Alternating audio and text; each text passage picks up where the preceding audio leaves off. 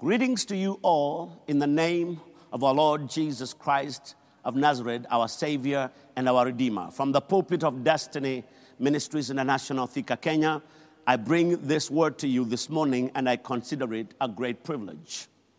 I shared with you on the topic, advancing through adversity, which I intend to carry through for 5 or 6 or so, because this topic is very relevant to the times that we are living in today. And therefore, I want us to begin with a word of prayer. Father, in the mighty name of your Son, Jesus Christ, I want to commit this message into your able hands. I want to commit those that are listening to me into your able hands. I want to commit those who will hear this message later to you in the name of Jesus Christ of Nazareth. And I pray that Jehovah God, the words that I speak today will be life, will minister life, will minister hope, and they will point out on the path to recovery or of recovery to many of us who are going through, who don't know what to do after what they have been through. And therefore, Jehovah God, use me to your glory and to your praise. In Jesus' name I pray. Amen and amen. Advancing through adversity. I took time to explain that to advance is to move forward. I said also that to advance is to make progress. I also said to advance is to succeed. And adversity is going through moments of difficult or stressful times. And I spent time to explain the topic, advancing through adversity. Then my question today is, how do I move forward? How do I make progress? How do I succeed after I have gone through what I've gone through? How do I ever pick up my broken pieces? How do I ever put my family together? How do I ever pick up my life?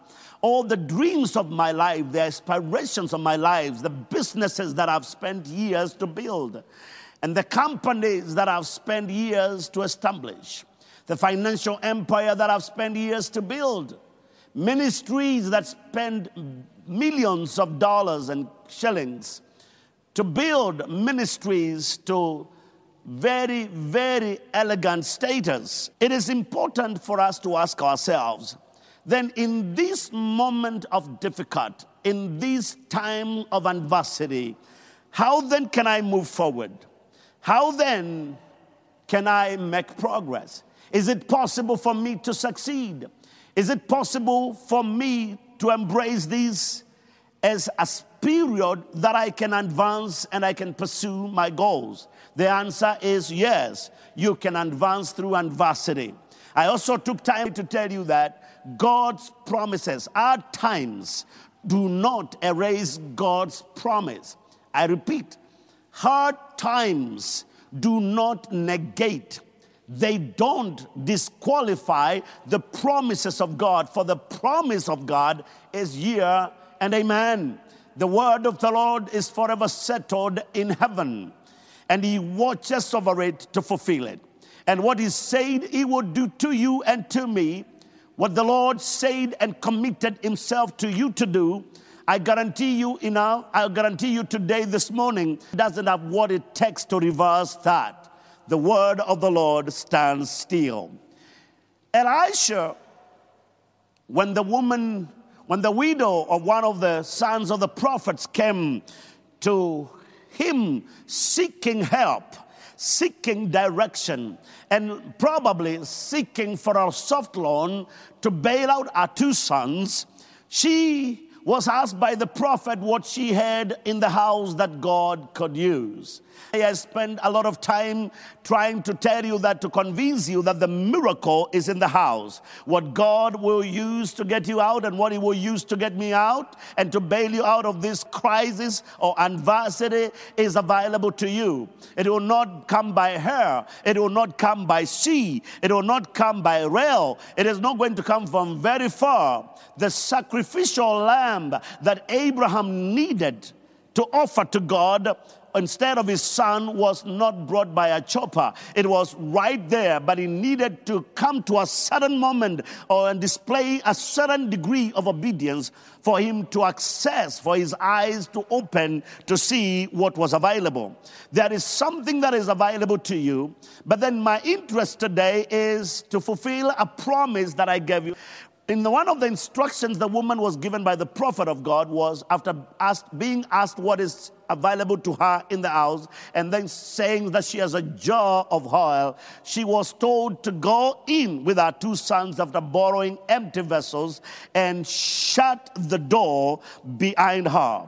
Shut the door and then start pouring. My question today is, why shut the door? Why shut the door? Why couldn't she just go in and start pouring this oil with the doors open? After all, it was some provision from above. She was instructed by Prophet Elijah to shut the door behind her. Then it occurred to me that we all have doors that are open, and some of these doors hinder or limit our progress because they remind us of our past. They remind us of the failures that we went through. They remind us of disappointments that we went through. They remind us of painful moments, moments of pain, seasons of distress. And for us to make progress in life, those doors must be shut. Was she told to shut the doors so that the bugs or mosquitoes don't come into the house while she was pouring? No. Was the door shut so that the neighbors don't come in? I don't think so. I want to believe that this woman needed to concentrate in what God was doing than what the enemy did. She needed to limit distractions, things that don't help her to enjoy the miracle or provision that God had sent our way. And the doors needed to be shut. Today, as I speak to you, I want you to understand that there are a lot of Christians who don't know how to move from where they are today to where God wants them to be, or that others don't know how to even pursue the dreams and the projects that they started before, or even the visions that they had before. Today, I am here to take you to Exodus chapter 3, verses 5 to 13. Exodus chapter 3, verses 5 to 13, and show you that and prove to you that you may have to deal with your past. You may have to shut completely or permanently the doors to your past, like this woman shut the door to concentrate. And then in that moment when your past is no longer in your present, and your past experiences, negative experiences, are no longer part of your today, then you can go to open your eyes to see what you can do. I tell you the truth. It is true that you lost your job. It is true that your business is gone. It is true that your children have questions that you have no answers. It is true that your ministry is actually faced with a lot of probably debts or challenges that you may take years to recover. But the truth is, the miracle will come from God. And there's no way you're going to enjoy provision from above when you are busy blaming God for what never worked. When you are busy blaming God for losing your job. When you are asking God questions like, why did I lose my job? If you are God, then why did I lose my job? If you're God enough, if you love me, then why did I lose my parent? Or why did I lose my brother? Or why am I where I am? Why don't I have food? When such thoughts are what fuels you, it becomes impossible for you to see what God is trying to do to get you out. Because God is working a miracle for you. God is doing something for you and your family. And is doing something about your business. He is doing something about your family. He is doing something about your financial situation. He is working out a way, a redemptive way. He is giving you a recovery plan. And therefore, I want us to go and look at a man in the Old Testament. His name is known by everybody. His name is Moses. I want us to go to the Old Testament and look at Moses. Moses is, if he lived in your country, he would eat what you eat. He would shop where you shop. Moses was not a supernatural man. Moses was not in any way Superman. He felt pain like you do. He was confused like you get confused. He was bewildered like you have gone through bewilderment. He had questions that if God sat before him, he would ask him just like you and me. We have questions, unanswered questions that we need answers. Today I want us to look into this wonderful text of Scripture and ask ourselves and realize that if we allow the failures of yesterday or the things that have not worked to remain in our minds, we will never see the new doors that God has opened. They will block the opportunities. They will block our sight, and our hearts will not sense what God is doing now, because we will be so much in love with what never worked. The Bible says in Exodus chapter 3 and verses number 5, then he said, this is God, do not draw near this place. Take your sandals off, for the place where you stand is holy ground. This is God addressing Moses after 40 years of obscurity. 40 years of Moses being in the wilderness, the prince of Egypt, the number 2 to Pharaoh, a man who went to the best schools in Egypt or universities in Egypt, a man who was prepared and skilled to become the next, and groomed to become the next man, the next Pharaoh of Egypt, found himself in adversity for 40 days. At the back of the desert. He was not a prince in the desert. He was a prince in Egypt. But after losing his position, just like people have lost their position during this, he found himself taking a lowly job of being a shepherd, shepherding sheep. During that time, he got married to one of the daughters, Zipporah or Zilpah, it doesn't matter how you call her, or Zipporah, it doesn't matter how you pronounce it. He found himself getting a wife from the daughters of Jethro. He became a father of 2 sons whom he gave prophetic names. But that did not prevent him from wondering why the God he left the palace for, to deliver the children of Israel from bondage, had allowed him to fall so low in life. He had questions in his mind. He had questions that needed answers, like you do and like you and me. And all the things, the door from his past was still open. I want to believe that. I want to believe that he occasionally sat down and remembered the years of affluence, the years of plenty. And then he would look at his lowly state where there was no press to cover what was happening to him in the desert, where there were no people that he grew up around. And God sets up a bush on fire. And when Moses turns around to come to see what is this phenomenon in the desert, God begins by telling him, do not draw near this place. There is something you need to take care of. Take your sandals off your feet. For the place where you stand is holy ground. I have heard all kinds of preachers describe what sandals were theirs. I've heard even myself try to describe them, and today I'll try to do that too. Why did God tell Moses to take off his shoes. Why did God not allow Moses to come the way he was? Probably with his bitterness. Probably with those unanswered questions. It was a requirement in Old Testament worship in reference to God to do that, to remove your shoes. But look at this. God tells him, Moses, I know you have questions in your mind.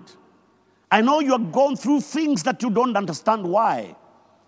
I know there are things that have fallen apart during this crisis for 40 days.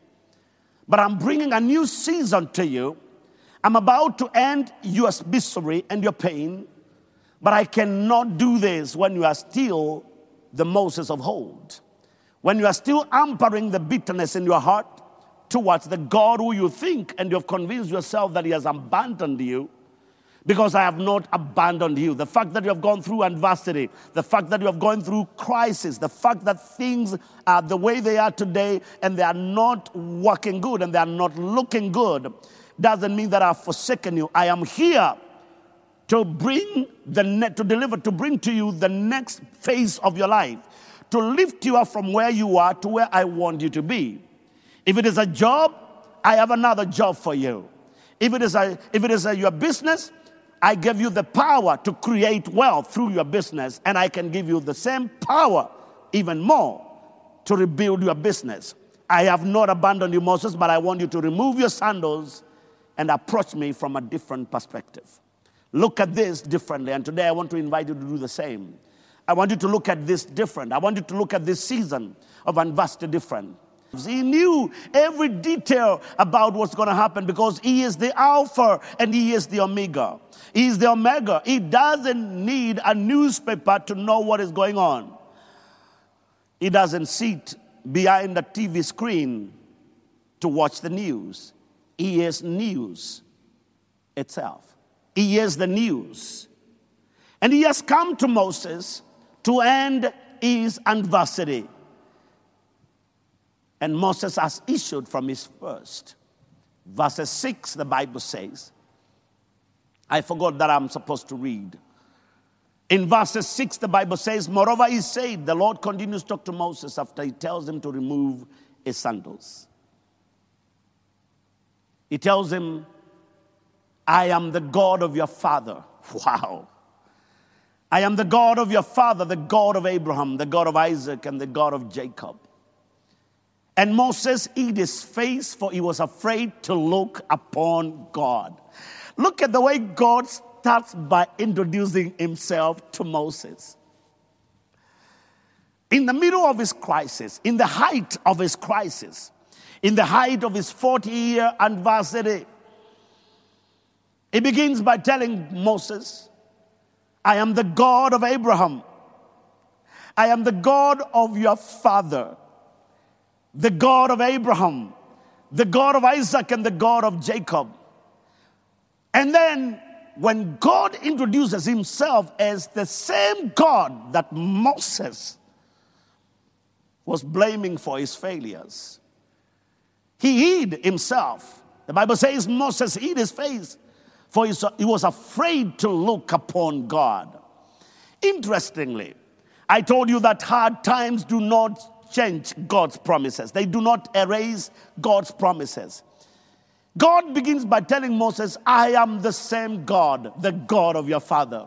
If I did not fail Abraham, if I did not fail your father Abraham, if I did not fail your father Isaac, if I did not fail Jacob, Moses, I will not begin by failing you.